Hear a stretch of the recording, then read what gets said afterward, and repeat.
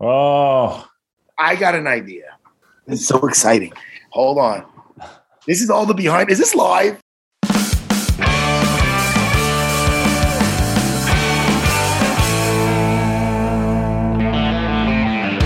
and that's the voice of former UFC champion Matt Serra. And I'm Chris Weidman. This is Won't Back Down, presented by BioAccelerator.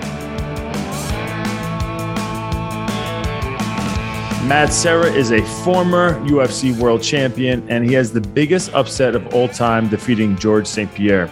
Knocked him out in the first round. He is the owner of Brazilian Jiu-Jitsu gym Serra BJJ, and he's the coach of the Serra-Longo fight team. So I wanted to talk to him because he's been a huge role model in my life, a mentor for me. He was the first world champion from Long Island, so he kind of made being a world champion something that I believe that we could do.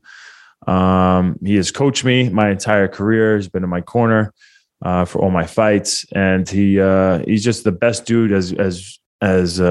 Super successful, lives the life that he dreamed of, and is just so down to earth.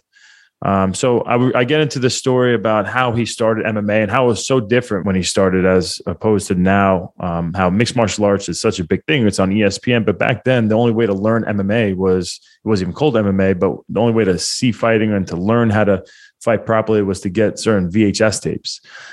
So we get into that. We get into Conor McGregor and his antics and how you don't want fame to change you. You got to stay grounded. That's pretty interesting talk. We get into Colby Covington and some of the UFC 268 fights. So it's a lot of great stuff. So I hope you enjoy. But before we begin, I want to tell you about Won't Back Down's presenting sponsor, BioAccelerator. BioAccelerator is the world leader in stem cell therapy and regenerative medical research. Through the use of their powerful golden stem cells, they help patients heal from joint and orthopedic injuries, autoimmune disorders, spine and disc damage, and neurological trauma. I went to Medellin, Colombia to BioAccelerator to get stem cells. I got my whole body injected. The most important thing, obviously, was my knee and my shin, where I had the incident happen in April, where I had a compound fracture. So they injected that all up with tons of stem cells, and it really is feeling so much better. So I just want to thank them again for sponsoring Won't Back Down. And without further ado, here's my conversation with my friend Matt Serra. Matt Serra. One and only Matt Serra here on the Won't Back Down podcast. I can't believe it. How we doing? I'm so excited to be there talking with you. You know why? I don't know how long this thing goes, but I get to just sit down and talk to you. And we don't hang out as much because you moved away. I know. It's crazy for us to always be around each other for years. Literally since I started MMA, you were the first gym I walked through, which was in 2000 I think I came into your gym in 2007, 2008. So from that, how long has it been? So it's 2021. So it's 13 years, almost 13 years later. I've seen you all the time, we get to see each other all the time. And then out of nowhere, I move and I break my leg and I haven't seen you. It was like 7 or 8 months before I had seen you when I just seen you last weekend at the Ring of Combat in Jersey. That was fun though. Which is crazy. It was fun to see everybody, and I had such a good time. I felt like I was fanning out, just trying to, because when you leave and you're gone for that long, even the people I wasn't even talking to that much that I would see in the gym all the time, you don't realize how much you miss them until I'm like, wow, I haven't seen him in forever. I haven't seen this guy in forever. It was nice to just see everybody again. It's crazy because you talk about when you first came in, it's like now you think about back then, and now you think about us now. And now we got families and everything. Back then, neither of us had kids. Right? You know what I mean? So I don't know. That's strange. Like it's like a time warp. All of a sudden, like with dads and husbands. Yeah, we like all grew up. We just grew up together. And exactly doing what we love. Like it's really crazy. We're so lucky, man. We are lucky. We are lucky. Are you doing any more acting? Or do you have any more of that planned in the future? Or no? Or do you or no? Yeah, no. I have none of it planned. If someone comes to me with a part, I'm jumping in. Rory Karp put me in his film. Me and Aljamain in his movie, his first movie he's doing. Did you know he's doing a movie? Yeah, I heard about it. I heard it's called what is it? I heard it's called Straight to Redbox. I'm only fucking around. No. Seriously, what is it called? I don't know. I don't know the name of it, but but Rory is good. He's a good producer. No, first of all, Rory's awesome. I like to break balls. For people that don't know, Rory, what the fuck's his last name? How do you pronounce his last name? Karpf. Yeah. Rory is the producer or director. What is he? I think he's the producer, maybe. I don't know. What am I, a fucking idiot? I think he's a producer. Of Dana White looking for a Fife. Yes. So I've been dealing with Rory for a long time. And that's why I'm breaking his balls. I'm sure whatever the movie he's putting out, because I know Dean Thomas is in it. Yeah. You know, and, you know, I don't know why Ray Longo's not in it. I don't know why you're not in it. Why are you not doing any movies? Because I don't want to do more. I'm the only guy out there that wants to do less. I might be there with you. Like you said, dude, we're living the dream, man. The only other job I would like to do, and I think I told you this already, and it's funny, I have a meeting with an agent from WME about the voiceover work. I told you this, Weidman. I did the voiceover commercial thing for the P3 protein. Oh, that's right. Yes. I did something else with Tyron Woodley that I never got produced or whatever, but he did look. It was going to be the lead into his song of "In and Out of Love," and it had me kind of talking to him. So anyway, when I did that thing for the P3 protein, I read like a line for Valjo and I was in and out of a booth over here in Melville in Long Island, a few towns away. I went to the studio. I went in the thing. I didn't even memorize it. I read the paragraph 3 times. I go, that's all we need. I go, holy shit, I found my 4th job. I went to Weidman.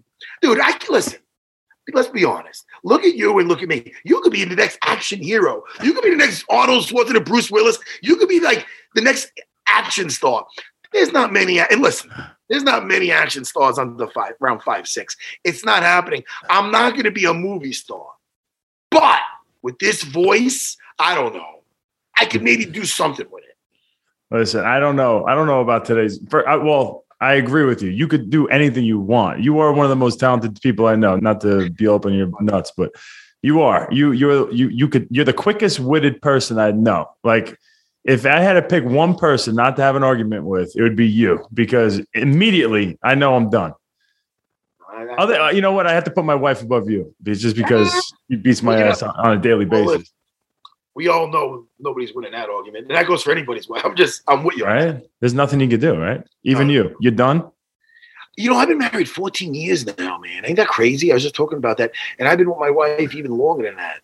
So, you know, you get I think with the marriage thing is, and I talk about this with my wife a lot, it's not about like not fighting. It's about how quick you can make up. You don't want to go to bed angry. Don't you agree with that as a married man? Yeah. It's the worst. It eats you up, man. Going to bed angry is a rough one. I agree. You know? But, you know, everything's good on my home front. But you know what, Wyman? You were so damn, back to your acting. When I seen you on the Kevin can wait. Yep. Kevin. Wait. I always get me if it's you always say Kevin can't wait. But he can wait. Kevin can wait, yeah. Listen, you were so good on that as the dashing cop, like the hero partner to the who was jealous of you again? It was Kevin that was jealous. Kevin James was jealous of me. It was Adam Sandler was my partner. That was so yeah. I mean, I was the new partner. Kevin James and Adam Sandler were partners for years. And then I was the new guy coming in. Kevin James had retired, and now he was jealous of me and my relationship with Adam Sandler as like partners. It's fantastic. It was fantastic. I agree. I love doing that, but I will say, like, I agree. I actually do. I am a very big critic of myself, but I will say I do think I did good on that. But I will say I was nursed. I was taken care of. They gave me an acting job, character that was perfect for me. 1, 2. I was able to be open and honest about how badly I suck at acting and how much I would need to learn from them. And they were so cool. Like Adam Sandler and Kevin James. Well, Kevin James, I already knew, we were friends. So I was cool about sucking around to him and not being afraid to, be honest about that. Adam Sandler comes in, he flies in, and, this guy's been famous for 30 years. He's one of the best actors around. And I'm like, this guy's going to hate me. He's probably looking at me like, why would I be wasting my time acting with this guy, And he was so cool. He was one of the most down to earth dudes I've ever met. Like, right away. He was nervous. He was nervous because I guess he hadn't done a sitcom in like 20 years where you're doing it in front of a live audience. And he didn't really know his lines. So he was panicking. And then, but like going back to on set, when we were on set, because them two are so comfortable acting on camera, because that's basically what makes a good actor. Someone who could like talk like me and you are talking now, but on camera, you know, and just make it like it's normal. Yeah. They were so comfortable and made me comfortable. And it just, it felt chill. You got to memorize those lines though. It's so hard. Yeah. That does not come easy for me. I think I have this disease where there is something out there. My sister told me she has it. And I think I have the same thing. If someone reads you, if you have like lines you have to read and then you take your eyes off of it and you have to read it verbatim of what you just read and you have it memorized, I can't do it. I always have to change one or two words in there on accident. I'm not doing it on purpose. It's just on accident. I can't say exactly what was written down. Quentin Tarantino wouldn't want you in one of his films then because he's big on his dialogue. I know. Well, these director is set. Some guys like to say, work with it and add your own flair. Other people are like, yo, I wrote this fucking line. I want that. You know? Yeah. Well, I get it. These authors, I mean, the writers, they spend like months writing this stuff, and then you get an actor coming in and he just like changes it up on the spot. Hey, man, talk about movies. I enjoyed the F out of this fucking new Dune movie. You watch Dune yet? The new Dune? Doom or Dune? No, not Doom with fucking The Rock. I like The Rock, but holy fuck, don't watch that. Listen, that was a long, he came a long way. Jumanji, I love Jumanji. Jumanji's great. And Jumanji 2 and all that fucking, I love it. Jumanji. I don't, wait, hold on. Jumanji. What'd I say? Jumanji. What'd I say? Jumanji. Anyway. I love those movies. I love it. But don't watch Doom with The Rock. I would skip that. But my point is, what's my point? Dune, D-U-N-E. It's a new movie. It's on HBO Max. And holy fuck. Listen, it's based on the old Frank Herbert's, I think it's Frank Herbert, his novel of Dune back in the 1960s. It's a sci-fi epic, right? And they did a movie about this back in the 80s, and it was kind of shit. It's hard to get through. So I never liked it. Sting was in it. It was kind of weird. What happens in the movie? Holy shit. Listen, anything with Josh Brolin has to be probably one of my favorite actors ever. He's so good. From Goonies to Old Country for No Country for whatever it is. I'm Googling him. Josh, what's his name? Josh Brolin? Bro, I don't know anybody. Brolin? I don't know anybody. Well, he's so good. He's so good. He knows. Oh, yeah, he is good. Yes. He was in Face Off. No. He was in Avengers. Oh, well, he was Thanos. Yeah, he was Thanos. He was also Cable in But listen, Weidman. Well, yeah, listen. You want to do a movie of trivia right now with me? Let's do. You want to do it? I get to use Google though. I like movies, but anyway, what are we talking about? But what happens in Dune? What's the point of it? Guys, we're 10 minutes in. Everybody, I'm sorry. How long do we go for? Is there like a time? We could go like hour and a half, whatever. I don't know. So I'm supposed to leave here around 11:30 ish because I have to get to the airport, But I got hit up by the UFC because they're mandating the pilots to get vaccinated. A lot of the pilots aren't flying. So the American Airlines right now is hard to get a flight in. So it looks like I might be pushed to a Delta flight later on, but they're going to let me know. So we'll just keep on going. Weird times with that. I don't want to get too serious. Weird times. You know, it's so messed up. It's messed up, man. Like get out of here with this. Like, first of all, half of them probably already had COVID and they're fine, and they don't want to get it. They don't want to get a vaccine. I feel bad. For the first responders because, they did so much, from the nurses to everybody that works in the hospitals to the police and everybody. And now everybody's getting like mandated to do it. It's like, really, dude? I was just on the front lines battling, and it's not my choice now. I'm going to lose my job if I don't have to do this. And you're saying it, so it's weird times. It's weird. It's just weird times, dude. And it's crazy. I don't know, man. I don't know. It's sad, man. I don't want to get to negative. I know. Yeah, we'll get out of this. But yeah, I'm with you, man. It's sad. It's sad to see what they're forcing people to do, and people losing their jobs over this crap. You know, it's wrong. It's just wrong, dude. It's just messed up on every level. But you know what's right? You having a podcast. What made you do this, buddy? Because I'll tell you right now. First of all, you're really good at it, and I'm happy you asked me to. Yeah, because I've seen. I've seen you talking to people, and I'd be secretly getting. Don't act like you watch my podcast. Well, no. I was happy that you're doing it. And you're doing well with it, but I was kind of annoyed. I was counting. How many shows did you do? I think you're my third. That's it? No, I'm just kidding. Fuck. Because I know where you're going with this right now. I know where you're going with this. You know where I'm going with this. You did at least a dozen. I can't. I have to spread it out, and I haven't done Longo yet either. Longo. Oh, wait, hold on. All right, I'm better with everything now. I did Neglia. Longo was on the side. I did Neglia my second episode because Rogers had me. He wanted to go right. Like at the time, the whole mafia thing was really big. You know, all these guys, mafia guys, were coming out with podcasts, and Neglia lived through literally the prime time of mafia in the most populated mafia area in the world. So it was crazy to listen to all of his stories and how he kind of stayed out of it, but has tons of friends obviously that are in it. And it was interesting. Neglia is a good man, Louis Neglia. He is, man. He's where I got my start fighting, man. He back when I started fighting for him. You're our 19th guest, but can continue. Thank you. I made it in before 20, and I made it on before Longo. But back to your wait, hold on. We'll get to Neglia in a second, which I love. I love the little Neglia, great man. Yeah, same. But dude, I don't know. I didn't picture. I was getting jealous because I saw all these people on. I go, hey, that guy's not asking me to go on his show, and we're very close. You asked me now. Yes, you're I'm here. not going to give you a guilt trip. I mean, but you're good at it. I love you. I didn't think. Not that I didn't think you'd be good at it, but I didn't think you'd be this good at it. You're really good. At it. Thank you, man. Why are you so comfortable with this? How'd that happen? I'm not.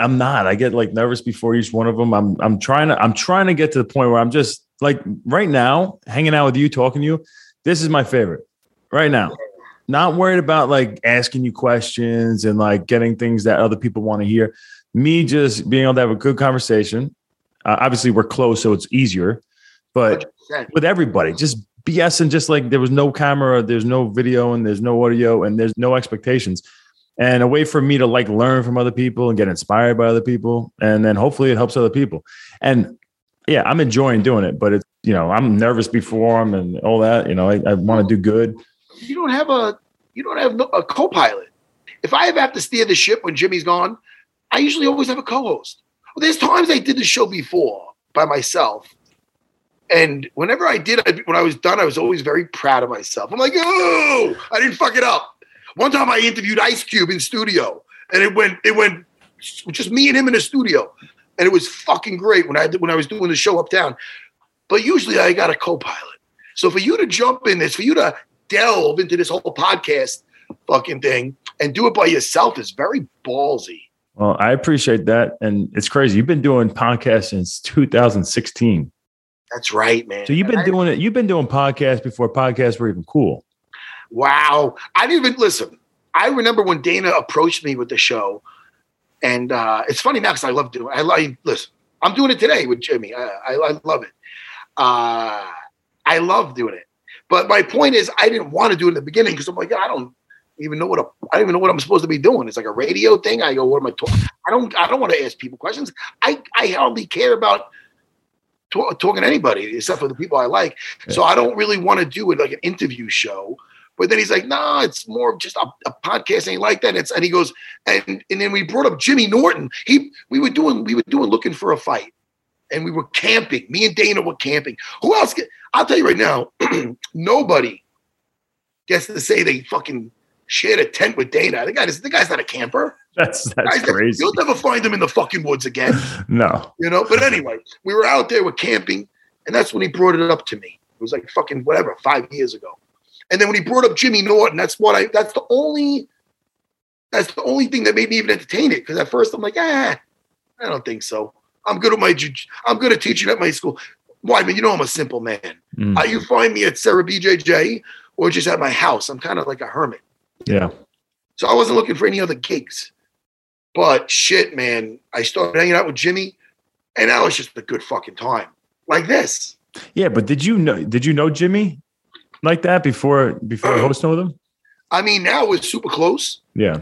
But back then, I did Opie and Anthony before the show, that radio show.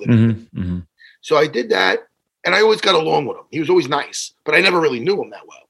And I wasn't really a fan of that show, which is silly because I went back and I listen now on YouTube to the old Opie and Anthony shows, and they are fucking hysterical. It was almost like it almost felt like a podcast. It was very laid back and had a lot of good comedians on. And I'm like a fan of the show now, but I wasn't, me and Jimmy were just, I knew him from seeing him on there. And then I ran into him in Vegas a couple of times at a couple of events, and he was always pleasant. So I go, all right, man, let me try this out. Yeah. He is perfect, man, because he's a comedian, obviously, so he's funny, but he's just a good dude. Like, he's a good-hearted dude, and he loves MMA, and he doesn't talk with like this. He doesn't think he knows it all, at all. Oh, no. But he loves it, and then he's got a guy like you who knows it all, and you guys work perfect together. Man, it's such a fun show, and I love sometimes we have a third co-host too. Like me and Jimmy. I mean, I don't know. I think we get along fucking fantastic. Like we're good. He's as honest as they get. Like, right? There's nobody more honest. He's so honest, and he's just so fucking funny. He's so funny. And sometimes we'll have a third mic with, like, we had Phoenix Carnivale on yesterday. She's always fun. Yeah, she's great. Like man. A little cousin or something. I know her such a long time. And also Dean Thomas is our third mic sometimes. And I love when Dean Thomas is on. Because Dean Thomas is a character. You know what I mean? He's a guy that I became really close with also. He's talented with acting and stuff. He could play different parts, right? He's a guy that's like got his toes dipped in everything, man. He likes to do the improv, which I goof on him about because it's fucking this. It's I can't watch improv. Man, I'm a plant. Shut up, Dean Thomas. You're not a plant. Listen, I don't like the fucking improv. I don't like it. But anyway, I've never even seen it.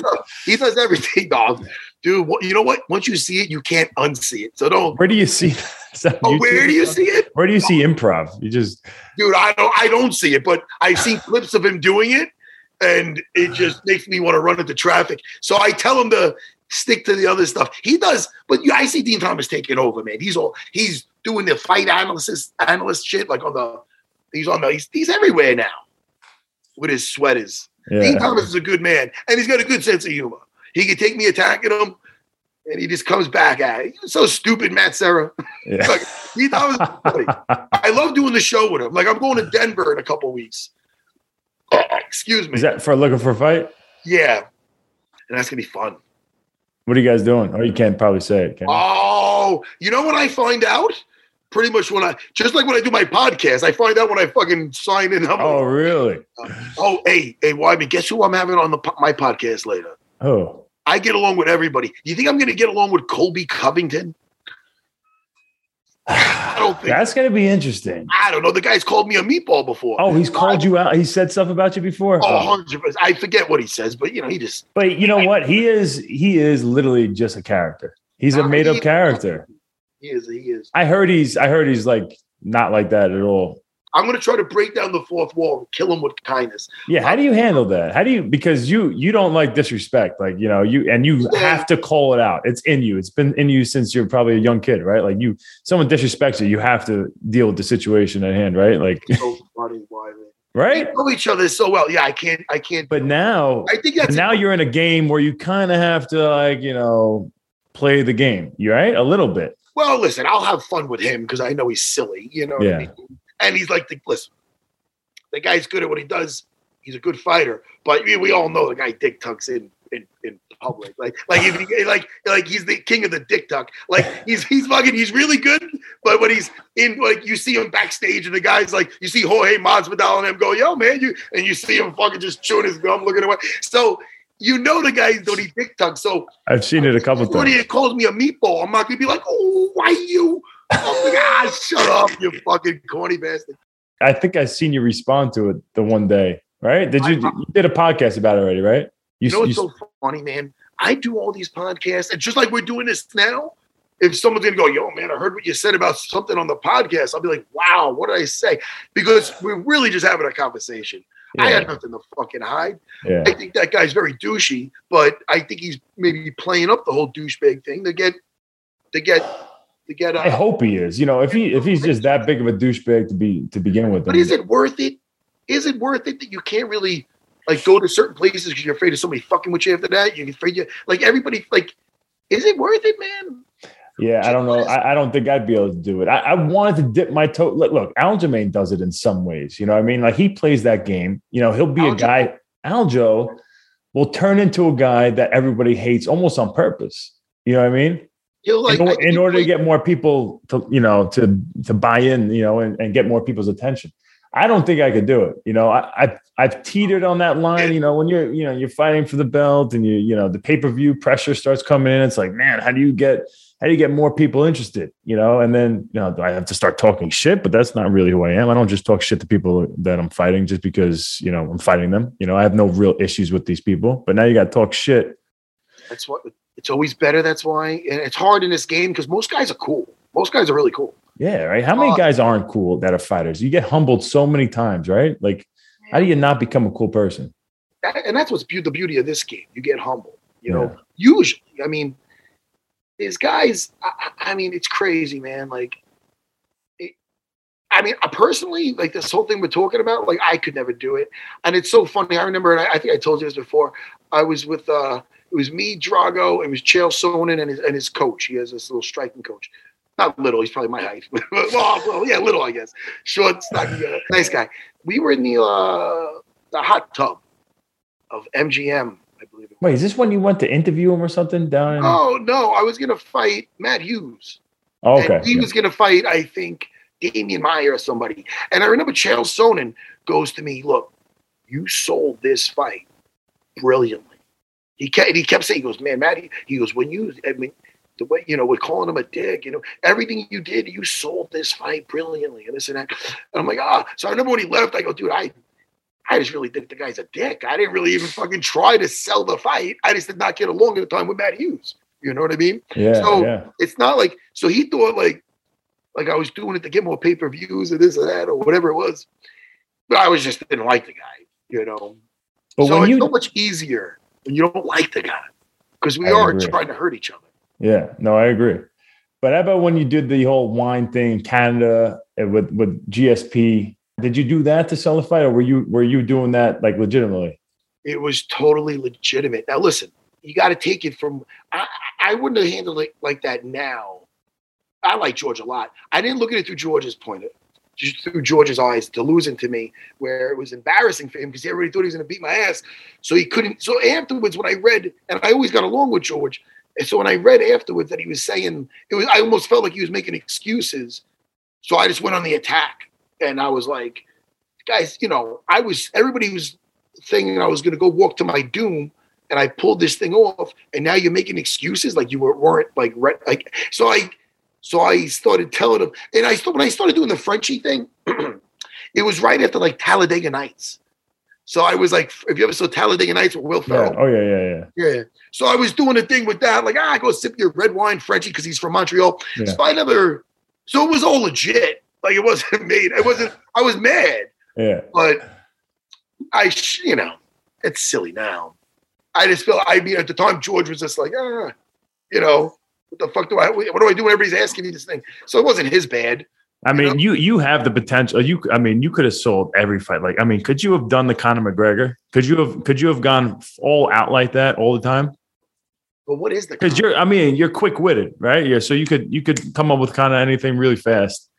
If it became a war of words with somebody at a press conference, I'm gonna say you're crushing them. I think I could do okay. You know what's weird, man? Did you ever think back, though, after seeing Conor and his success and just eating people up with his words and getting so popular, making all his money, did you think like, oh, man, I probably had the talent to do something similar to that? It's funny that you're saying that because everybody, I don't, this is what's weird about like just society, I feel. Or maybe it's just weird about me. I'm not anti-money. I want to make enough money to live the way I want to live and to have my family live the way they want to live and be comfortable. I mean, that's what I want. But I'm not obsessed with it where, like, I don't know, what happened where everybody's just like, man, well, Conor, for example, look at some of the stuff he's saying, and whether it's in some kind of, drunken or otherwise haze of whatever he's throwing out these tweets, the way he's disrespecting people and the way he acts. He just punched that DJ. He punched an old man in a fucking pub.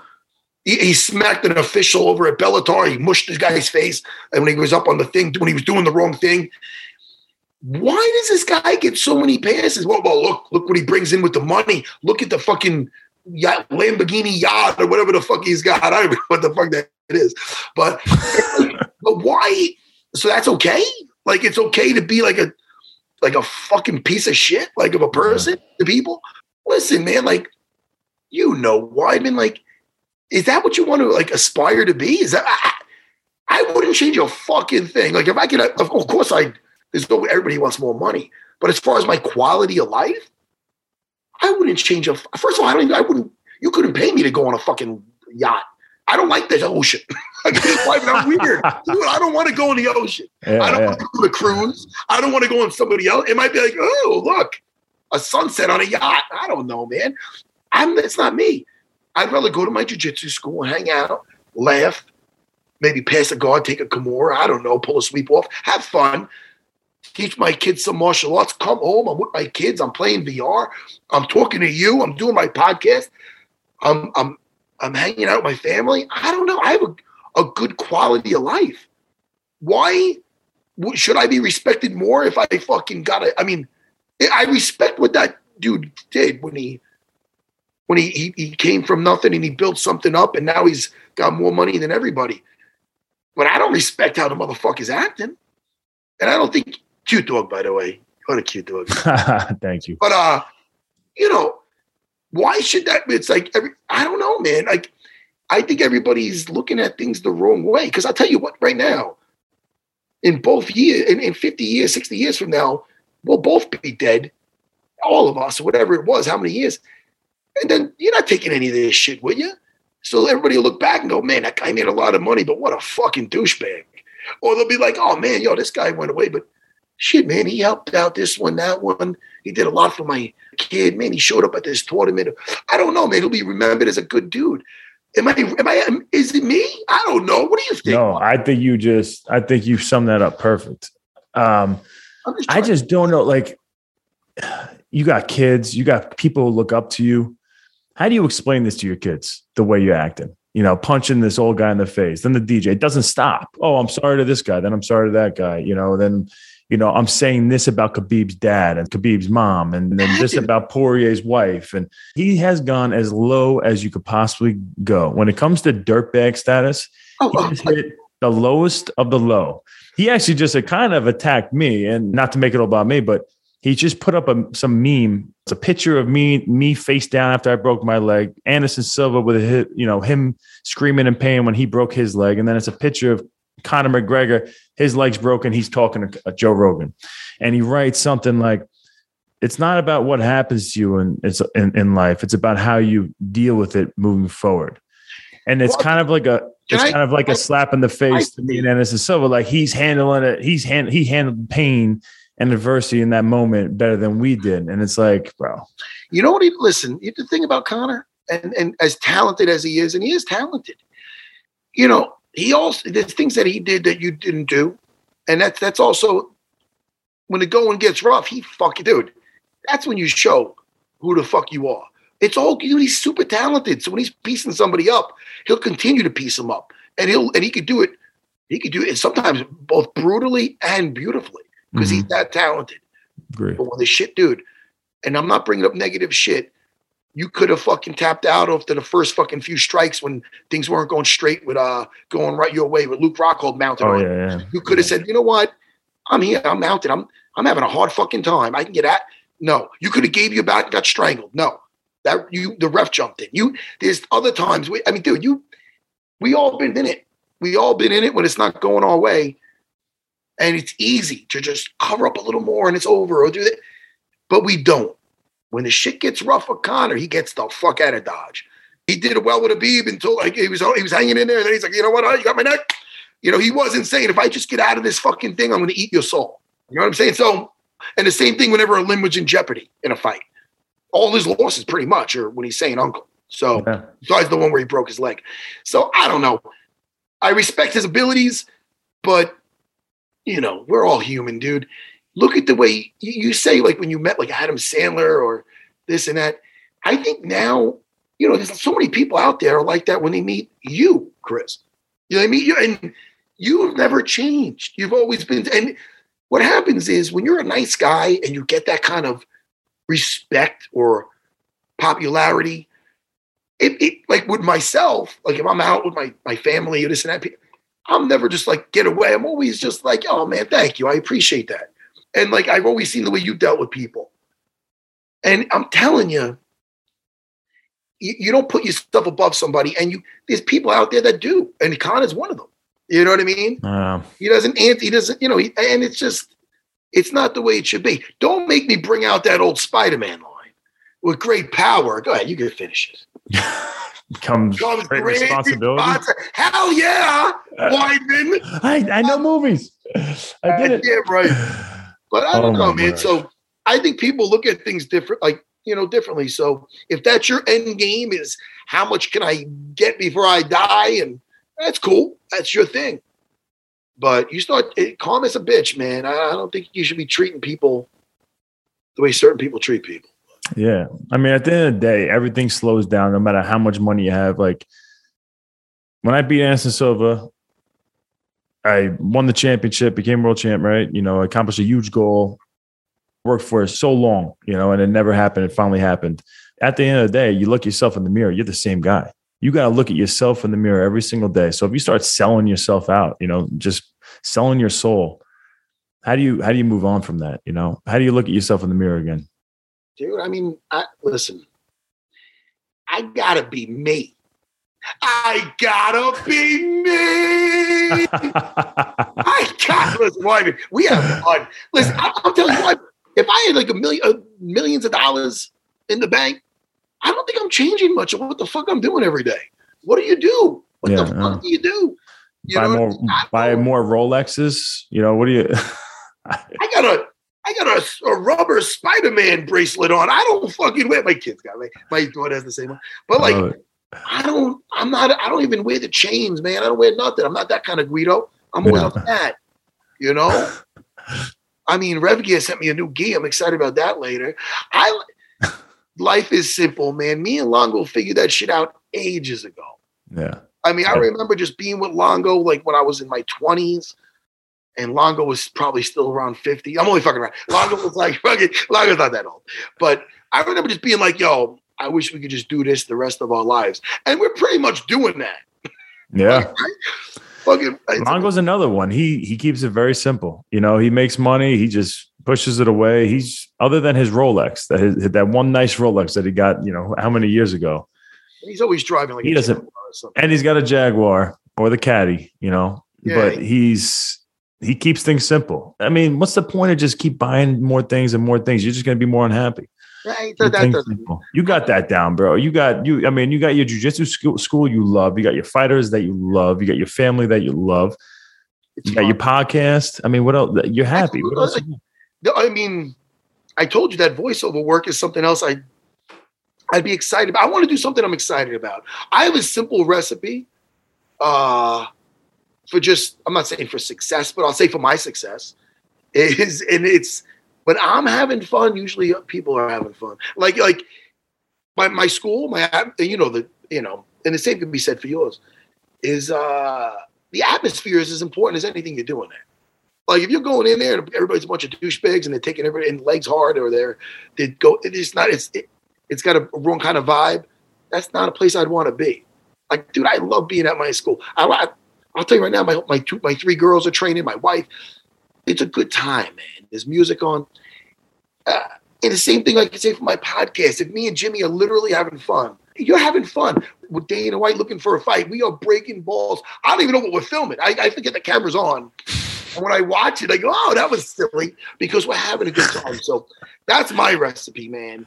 Just to keep having fun, and hopefully people have fun, with us. I'm with you. Look, I've heard this story from you before, but I think it's awesome for other people to hear too. Can you go a little bit into how you started? Because me and you fought around the same time. I fought in the same time period as you. When I was started and you were getting ready to finish, right? So we were fighting mixed martial arts at the same time, but your beginning was way different than my beginning.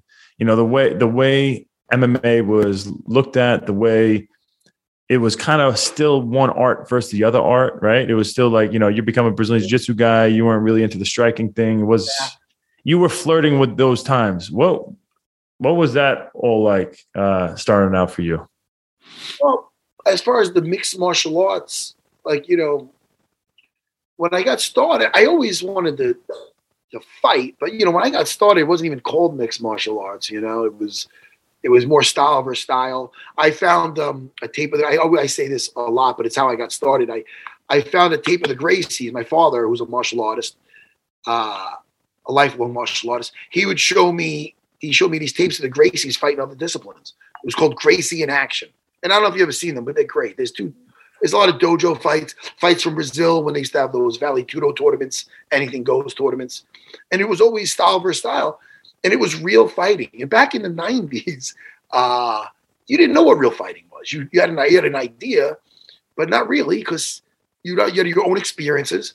And then you saw like fucking guys like Steven Seagal or Van Damme, or what would work in a fight. There's always arguments of what would really work. So when I saw these fights of these guys in Brazil, the Gracies, I was mesmerized, man. I go, holy shit. 'Cause I thought I was a tough kid at the time. So I just I knew I needed to learn that stuff. And then I ended up going to a seminar in 1992 when I graduated high school. And it was Horian and Hoyce up in Waterbury, Connecticut. And I fell in love with it. I up until then, martial arts, like everything was, even if it was like some practical stuff, but there's a lot of forms and stuff like that, which they're cool, I guess. Stephen Wonder, I don't want to upset Stephen Wonderboy because I know he loves forms. I don't want a problem with his father. Kids are going to start leaving the school. It wasn't for me, a lot of these forms and stuff, and I wasn't into it. My father did Wing Chun Kung Fu. We would do a lot of trapping drills, and then I get into a fight. I hit a guy with a chain punch and then end up tackling him because I did a season of wrestling when I was in that. So when I seen these Gracies fighting, I'm like, yo, man, I have to learn that stuff. And then I did the seminar, and then the UFC came out, and right after that, I met up with Renzo. He came to the city, and Wait, so how did you meet up with Renzo? How'd that? Well, Craig Kukoc, his American business partner, who was taught by the Gracies in Torrance, Horian, Hoyce. He went to Brazil, trained with Elio Gracie and Hoyler. He was the first American to get a black belt in Brazilian Jiu-Jitsu. This Craig Kukoc. And who did he get his from? From Horian and Hoyce, and I think he got it actually from Elio and Hoyler in Brazil, but he was the first guy to do it, And so when he got that black belt, the Gracies kicked him out. Horian and him had a disagreement, probably something over money or the name. Yeah. So all of a sudden, I used to get this thing called the Gracie newsletter, right? And it was like about what's coming up with their seminars or their DVD or their VHS tapes or whatever it is. So they announced him being a black belt and that he'd be moving to the East Coast to spread the Gracie Jiu-Jitsu. And then the next newsletter, like, nah, we're taking that shit back. So I'm like, wait, they couldn't just take the guy's skills away. You know what I mean? Yeah. So I didn't know what the disagreement was about, but I found out the dude was teaching in Manhattan in the fucking, in like the village over at Oishi's Judo Club, dojo. So I found out one day a week, and I was like 19 or whatever I was, 20. And I ended up just taking the city, train to the city, and one day a week I would learn some stuff from him. And then I ended up going to Red Bank, New Jersey to get a private lesson. That's the only way I'd get. There was no way to learn it back then, Weidman. There was no internet for that shit. No, So then he ended up doing 3 days a week eventually. And then 2 years later, Renzo came over.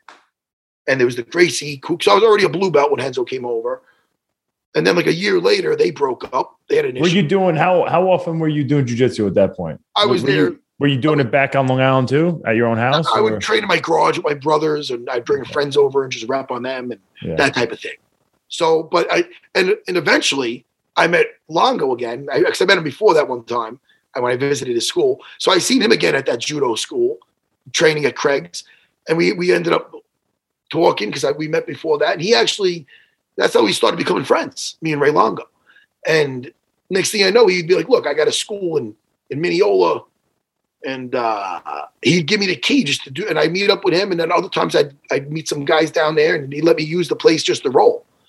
Were you fighting?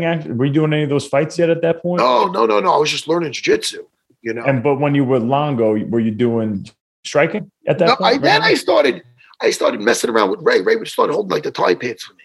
So I started messing around with it, you know. But so then next thing you know, I started Renzo came over, and I was there like 5-6 days a week in Manhattan just teaching for them. Renzo started having me teach for him and Craig, and then I started getting into the fighting, you know, or as a purple belt. Yeah. I was, I think, 22 or 23 when I had my first fight, you know, and it was weird back then because that's when Lou Negli had these fights, and it's the Ring of Combat. But before then, it was called the Ring of Combat. It was called Vengeance at the Vanderbilt. The Vanderbilt out here in Long Island is a huge club, right? You know where that is. Yeah. And it was like a couple of floors, and right in the middle, they'd have a ring. And they have kickboxing fights there. And before it was called MMA, it was called NHB, no holds barred. But they would call it a freestyle grappling exhibition. So that's how they bill it, so that we can get past things to get me on there. That's crazy. And it was a fight, though. So it was like no weight class. The first guy I fought was like a huge black guy. He was like a Wing Chun guy. And I just took him down and arm locked him. So like my first 7-8 fights was just, you know, he'd bring guys in. The toughest guy I fought was probably like a Russian Sambo guy who was he was pretty tough. But I ended up strangling him.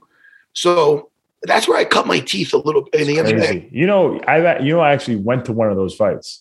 I was 13, 14 years old. I mean, so you're 10 years older than me on the dot.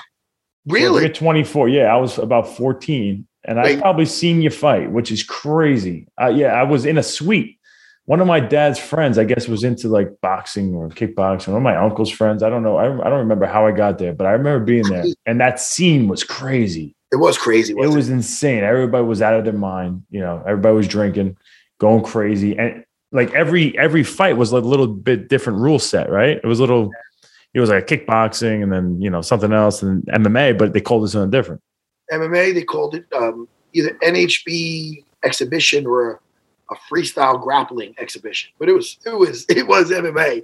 We were punching and doing everything. So, you know, but back then, again, I was fighting. Besides that Sambo guy, you know, I fought some tough guys, but they just didn't know the floor. You know, the Sambo guy did. He whizzed me down, and I got to show some stuff. You know, it was that's cool.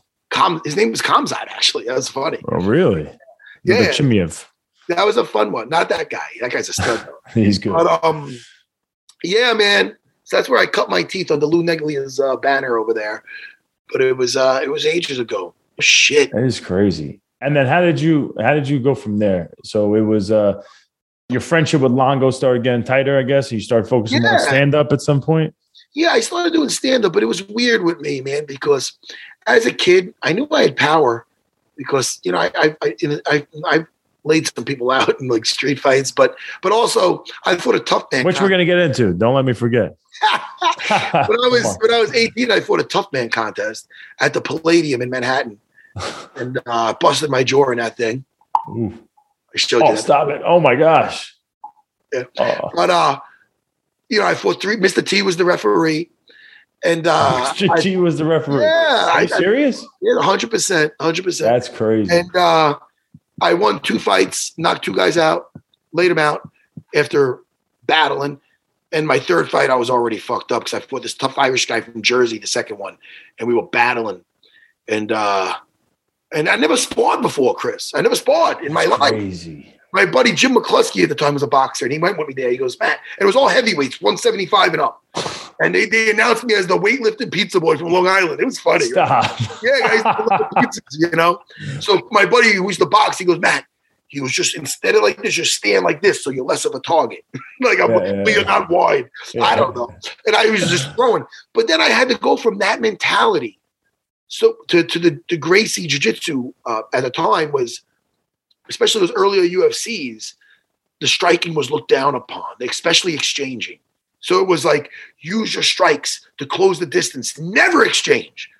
Because the odds would be, even if you're a better fighter, the guy could land on you. You want to get the fight to the floor and you want to get mounted. And that was like getting like drilled into my head. And I actually, so my weird, like, you seen, like, I had to do on the job training with my stand up. Like, so if you watch my stand up with my Shoney Carter fight, both, you could just say that even for the second one where I wasn't like committing to it. I was just still had that philosophy of having to get a guy down. It was hard to unlearn that, like, because I was like, it got me good at getting to the clinching and getting like closing the distance without getting hit. Because I spent years doing that. But for me to actually get the success I had in my 30s after the Ultimate Fighter, what I did with George, Frank Trigg, even smacking around Matt Hughes at the time. The Lytle fight. The Lytle fight was the second Lytle fight. I know you didn't get the win, but that was carried away. I landed some good ones, but Lytle's got a chin of granite. I could have sprinkled in some. Well, you want, I know you said you wanted to go in that fight. You wanted to put on a war, right? You wanted to. Yeah, I did. I think you wanted to get rid of that old mindset too. Like you stood and banged with probably one of the most dangerous stand-up dudes, and just boxed with them. You didn't. There was no takedown attempts, really, right? Not one. Yeah, I might have shot once just to add something in the last round, just to mix it up. But I remember. I just got done knocking out. I knocked out Frank Trigg after I lost to Matt Hughes. But even in Matt Hughes, I did knock him down. And people were saying, "Oh, they hit you." No, my head hit his chin, but I hit him every time. I knock a lot of guys down like that. Yeah. Like when they go to get me, like in a Muay Thai clinch, my arm would just come up like, woo, woo, woo, woo, and I'd get him. So like I remember connecting with Matt and knocking him down. So it gets you kind of like in love with that. So I remember being like, yo, and I landed some counters on Lytle that I think would have put other guys down. But you don't bank on somebody taking those shots. And in hindsight, I remember I was trying to, at that point in my career, I was trying to excite myself. Like I had a win over Chris already, but everybody said it was a boring fight. It was a strategic fight, and I needed to win that to win the Ultimate Fighter. But I wanted to just kind of at 37, I was 36 at the time. I go, look, man, I'm just going to let it all fucking hang out. But in hindsight, it would have been fun to add in. I mean, again, I'm removed from it now, but I would have definitely sprinkled in some different ways of laying to the legs and doing some different acts and maybe some takedowns. But it wasn't a cowardly fight. You know what I mean? No, I remember. Obviously, I was young, just watching you do your thing. I wasn't in the UFC or anything yet at that point. Maybe just started fighting, and you packed. You told me you were going to pack, I think, 2 pairs of sunglasses. Yeah. You knew you were going there, and you were like you were going to come out with some damage. Like that was the plan. And I did. It's crazy. And you had a scar from it, right? Yeah, this one right here. There it is. Yeah, you went there for war. Dr. Wilbur did me. I love that scar. I wish it was even more ingrained. It looks kind of cool. It was a crazy. That was on the headbutt. In the first round, me and Chris were throwing, and we connected heads. So I remember it was just like a vagina on my head. Wow, coming down, bro. That was. I went to your in-laws' house when you got back. Yeah, hung out. We had that. That was when we had the homemade pizzas and the wine. Ciro's your Ciro, your father-in-law Ciro was the man. It was a crazy experience for me because at that point I was, I'm 26. I was, I had goals of being where you're at and what you've done, and to be a part, you bringing me in to even be a part of that was huge for me. Like it's things like that you were doing. That was, I don't even know if you were thinking like you were doing anything special. You were just being a good dude, but like just empowers people, like it's such an empowering thing for people. When you get to be at Matt Serra's, in-laws house, eating and drinking, with the team, as he just went to war with Chris Lytle. It was crazy, crazy times, man. We had a good time, man. We had a really good time. Where are you training down there, man? I know you trained. I remember you trained with Lionheart a little bit.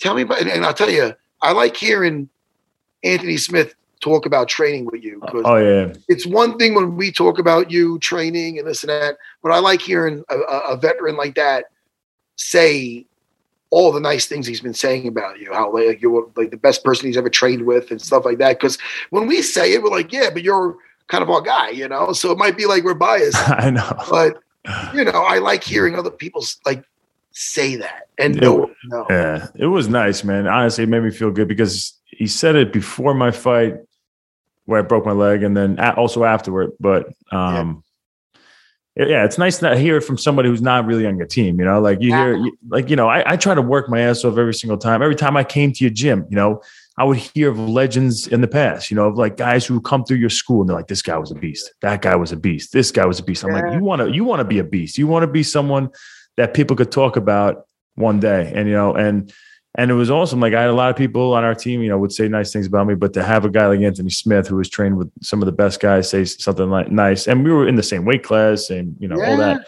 you know, was really nice to hear and helps, you know, give me a little confidence boost for sure. Did you ever sit back and look around? I mean, look where you are now with all of you done, champion, defending your belt. And some of us never defended that shit. But anyway, listen, for all and everything you built, and because I've seen your whole journey, so I know how proud I am of you. But do you ever look back and say, man, I was in the house it feels like yesterday I was flooded with Marivi in the house in my parents' basement, and look what you built. Look at your house. Look at your house now. You'll probably fucking get lost in it. Excuse my language. And look at your dog. You got a beautiful family. You're known around the world. You go to Brazil. There's Chris Weidman. Do you ever look back and say, man, I mean, not just sniffing the roses, your story's still being written, but I'm doing okay for myself. Or, I don't do it that much, but I will say I've done it more now since I've been injured and stuff. I have time off. You know, am I coming back? Am I not coming back? How's my leg going to respond? You know, you don't know. Yeah. So you start thinking like, you know what? What happened with my career? How did I do? You know, because it's hard when you're just so goal oriented and you just focus on the next fight and what you need to accomplish. Yeah. You lose one, you need to win the next one. You know, it's hard to like really stop and like, wait, this is where I started. This is where I'm at now. Like, wow, I should be pretty, you know, grateful. Like this is amazing because you feel like it's almost a weakness when you start sniffing those roses. Like now you're not going to be as motivated to continue. You want to still have that chip on your shoulder, right? Like you're still going forward. But I will say, I can't believe it, man. It's nuts. And I wasn't going to bring this up, but I mentioned I was doing a podcast with you and this Tom Lane, that kid who I cornered. He's a Long Island kid. When I went down to Atlantic City, he's nice training kid out here, but he's a Long Island kid. You know, was at the gym all the time. You know, won his first fight and everything. I was like, "You have any questions for Matt? I'm going to go on the podcast with him." He goes, "You got to ask him about that famous YouTube video. Because now he's a young up and comer. How did you know that Chris Weidman was the next champion coming up?" Because you remember, and that gave me so much confidence. Like to have a champion like you say this on a YouTube video. So just to give most people probably haven't seen this famous YouTube video. This is not that famous unless you're from Long Island. It is. But call me Notre Dame after that. You did. What was it? Was it one of the UFC not embedded? What was the old one? I know exactly what it was. We were pushing the car together, and I was coming inside. I'm going to say it's when I was getting ready for my very last fight with Chris Lytle. It was either that or the Trigg fight, because we were getting together for the Trigg fight also. Yeah. I think it was the Chris Lytle fight. Mm-hmm. And I remember saying we were doing a video blog for me. It's either Chris Lytle or Frank Trigg, one of my last fights. Mm-hmm. But we were doing a video blog. My buddy Joe Fernandez was doing that for me back in the day. Oh, that's right, Joe Fernandez. First got me in front of a camera, I guess, kind of thing. You know, and I was just... being those things were awesome too, bro. You had your car was a mess and you're kicking all the garbage out the car. 100%. You can't make that up. It was so funny. So we were at Longo's pushing a car. And I remember saying, I'm passing the torch. Now listen, I don't know what torch I had to pass. But I'm just saying that basically I was getting out of the game. But here's the future champion, Chris Weidman, future champ, I think. I definitely said future champ. Yeah. We should actually play it. I don't know if YouTube will let you. Well, we could probably have the video guy. Make sure to pull that video up of Matt Serra saying that to me. That was cool. I'll say that for everybody. Yeah. The only other guy I said that for maybe is Pumi. Yeah. Now you're saying it about Pumi, right? Pumi's got He's talented. He's talented. Talented kid. You know what it is though? Like, it's almost like, you save that type of thing for, people who are special, but it's like you see someone that's really working hard and really wants it, and has some talent. And Pumi's that guy right now. Like and has you and Longo saying this to them, like how confident is Longo in him?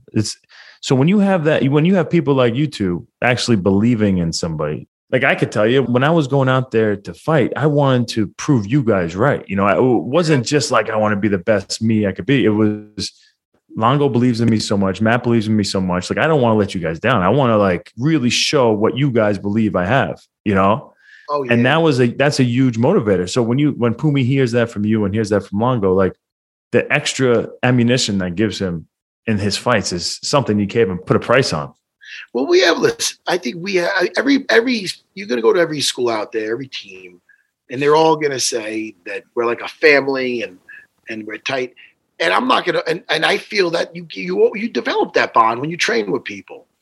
I'm going to say the only difference, and it's not because me and Longo are shitty businessmen, but why we're in this might be different than, I'm not saying listen, I'm cool with all these other coaches, and a lot of them, I'm sure, get very tight and have the best interest in their fighters.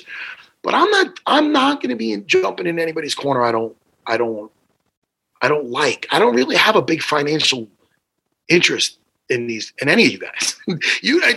Don't get me wrong. You all been awesome, especially you. But you all been no. Listen, you all been generous, and it's very much appreciated. But that's 100% not why I'm doing it. Fuck no. Like, I'm not. When I wasn't in Aljo's corner that time, and he went to write me a check for just trying, fucking, I didn't take it. But that was a whole other thing. But my point is, I'm not going in anybody's corner that we don't like really respect and want to be there for, me and Longo. Like, I don't know. We don't have contracts with anybody, you guys. We never did. Because then it'd become something else. Then it'd become business, which it is. We do handle business. It's business, but we're there for the right. I know me and Longo are there for the right reasons. Mm-hmm. That's it. All we want to, like, we get through. When you guys win a fight, it feels like we want to fight, not just to get our names elevated. We don't need, man, I see enough of my face. I don't need to see my face in anybody's fucking corner. But I genuinely want to be there because we're in the foxhole with you guys. Like, you know what I mean? Like, when I'm in that corner, me and Longo brought our fucking guy to the flagpole versus your fucking guy. And all guys gonna fuck your guy up by any means necessary. That's the zone I'm in. And that's it. I'm not making it out to be anything else than that. And what other people do, that's their own thing, man. I've been in locker rooms when guys are giving Braveheart speeches, and it's more for themselves than it is for the fucking dude. Because they get people listening. And I remember one guy did that in a locker room, and Raging Al was fighting. And this one trainer was doing this to his guy, and he was talking to him. And remember, you're here because you believe you're the best in the world. And he's looking kind of like making sure everybody hears. Then they walk out, and it's kind of quiet. I go, Raging Al. And then I know we're thinking the same thing. I go, hey, Raging Al. I go, man, I got one in the chamber for you like that later. He goes, I'm so happy you guys don't do that. I'm so fucking happy that you along fucking Raging Al. He goes, I'm so happy you guys don't do that shit. Like, he was just so Raging Al is very low maintenance. Oh yeah. You know what I mean? I fucking love that. I'm so excited for him. Me too, man.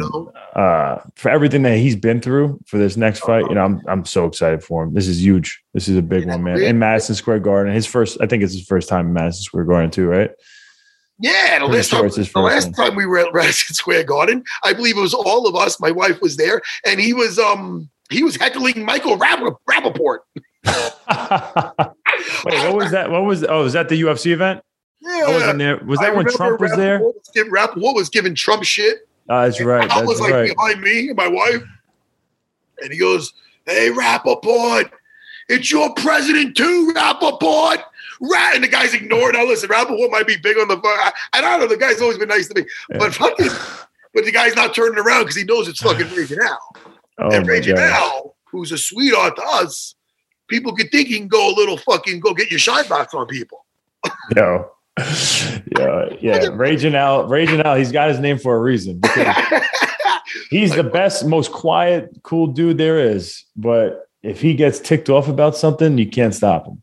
He's a freaking animal. But I will say, even if he's surrounded by people that he respects and stuff like that, yeah, I mean, we could settle him down. You know, he's the best. You know, he's really just such a good dude. House eating pizza with me, my wife, and my kids and stuff. He's a great man. Merab, I'm happy for fucking. Oh my gosh. Do you get a better human being than Merab? Like, fuck. No. I think the answer is no. Yeah. I think everybody loves Merab. You can't not like him. I mean, he's a throwback. He's the type of guy that'll just do. I mean, they say guy who does anything for you, he'll just do anything. He's the heart of the team, dude. Everybody loves Merab. I agree. You know what I mean? He works harder than everybody. You know, he's the guy. He's going to do stuff that, you know, nobody else is doing. You know, he's a freaking workaholic, and he's always got a smile on his face. He's always a team player, loyal as could be. Hey, Wyman, remember when he first came over here, they had him hooked up with some fucking knuckleheads. Yep. I mean, I'm not naming names, but he got hooked up with some knuckleheads that were trying to basically use him as a meal ticket to get to. Yeah. His name was already mentioned, like Corleone, right? I don't know. Yeah. I don't know. But there's some fucking knuckleheads out there that, you know, whether the guys are punchy or not, you know, there's knuckleheads out there. But that guy was always nice to me. I don't want to hurt nobody's feelings. Yeah. But whoever it was, Merab was on the podcast. Merab was on this podcast already. He name dropped, so it's already out there. That's fine. That's fine. And everybody. Yeah. I'm also talking about guys that were managing them, but trying to. So, you know, when he found, I think, us, and he saw what our intention, he could tell where our intentions are. Like you know what I mean? We know we just want what's good for Merab. I don't, you know, but he's another guy that just, I mean, I want that guy to just conquer the world. How about, could you picture Merab having the success of Conor McGregor? You think that guy will be smacking around fragile Italian DJs and the fucking dude? You saw that? I got to bring that up again, but come on, man. I didn't see it. Is there a video of that? I only seen the headline. I didn't want to look. One from the guy and his girlfriend, and the guy's fiance or wife or whatever, and she looked like some model or something. And they're like, "Yo, he was asking Francisco, whatever the dude's name is, hey, let's go to the next club." And he goes, "All right, let's go." And they punches him in the fucking face. And I think the guy's got. Why would he do that? The guy didn't disrespect him at all? Dude, if you look at the guy doesn't exactly. It's not like you're dealing with it's not like an Italian guy like fucking Fabio or some big muscular guy. It's a fucking skinny little DJ guy. Gotcha. I mean, dude, I don't know. That's a bully. He's freaking bullying. Bully and a half. Freaking ridiculous. He's a bully and a half. The stuff he says is disgusting. Yeah, he lost me when he punched that old guy in a fucking club in that bar. That's it, man. I don't care how messed up you are and whatever drugs or alcohol you are. For you to punch an old defenseless dude sitting at a bar while was he a world champion at that point? It doesn't matter. The guy's obviously a trained fighter. For you to punch a dude like that, it's just as low as you fucking could go. That's like my dad or grandfather. Like, what the hell's wrong with you, bro? There's no status that you can achieve. Dude, we're all human beings. I'm not trying to get hippie-ish, but there's no status you can. You're a world champion. You're a multiple-time world champion. I mean, there's no status, and you're the same guy I know since I met you. You're a better guy. I mean, this is what happens when guys get some kind of power, and we both got it. There's different degrees of it, but it's what you do with it. Are you gonna be gracious? Because if you're a good guy and someone's coming up and they're nice to you, you're not looking like you're better than them. Muhammad Ali said it the best. And he said he doesn't like anybody that is not nice to their waiter. Mm. That's how he would treat them if they're in that position. Like, you know what I mean?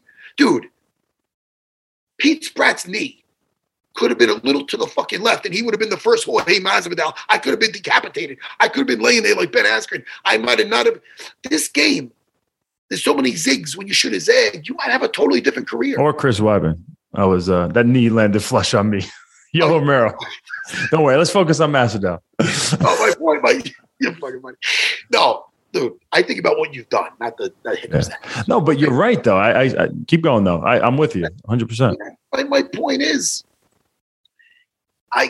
I'm grateful to be where the fuck I am. So like, I know things could have been very different. Like guys like us, especially like self-made guys. Dude, we're self-made guys. Let's just that doesn't mean we didn't get help along the way with support and this and that. But nobody ever said, yo, hey, Chris, it's fucking 100,000 to get over here just to get going. Yeah. Because nobody ever dude, I don't know. I lived in the basement of my school. I don't want to, nobody gave me dick. Like, you know what I mean? Like, I earned this shit. I earned whatever this is. It's mine. I earned it. I could walk into my school and say, all right, no one gave me a dime for this. You know what I mean? No, I wasn't born with a certain name. I wasn't born into money. Like, you know what I mean? Like, so I'm proud of everything I got, you know?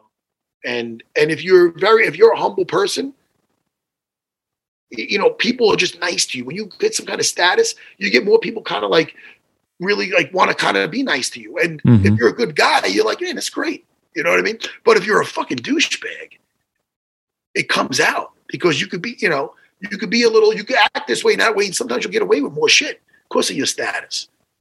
But you don't want to be that fucking guy. Is Conor, dude, is that guy happy? Does he seem happy to you? I mean, he seems all fueled up on shit, but does he seem happy? I don't know.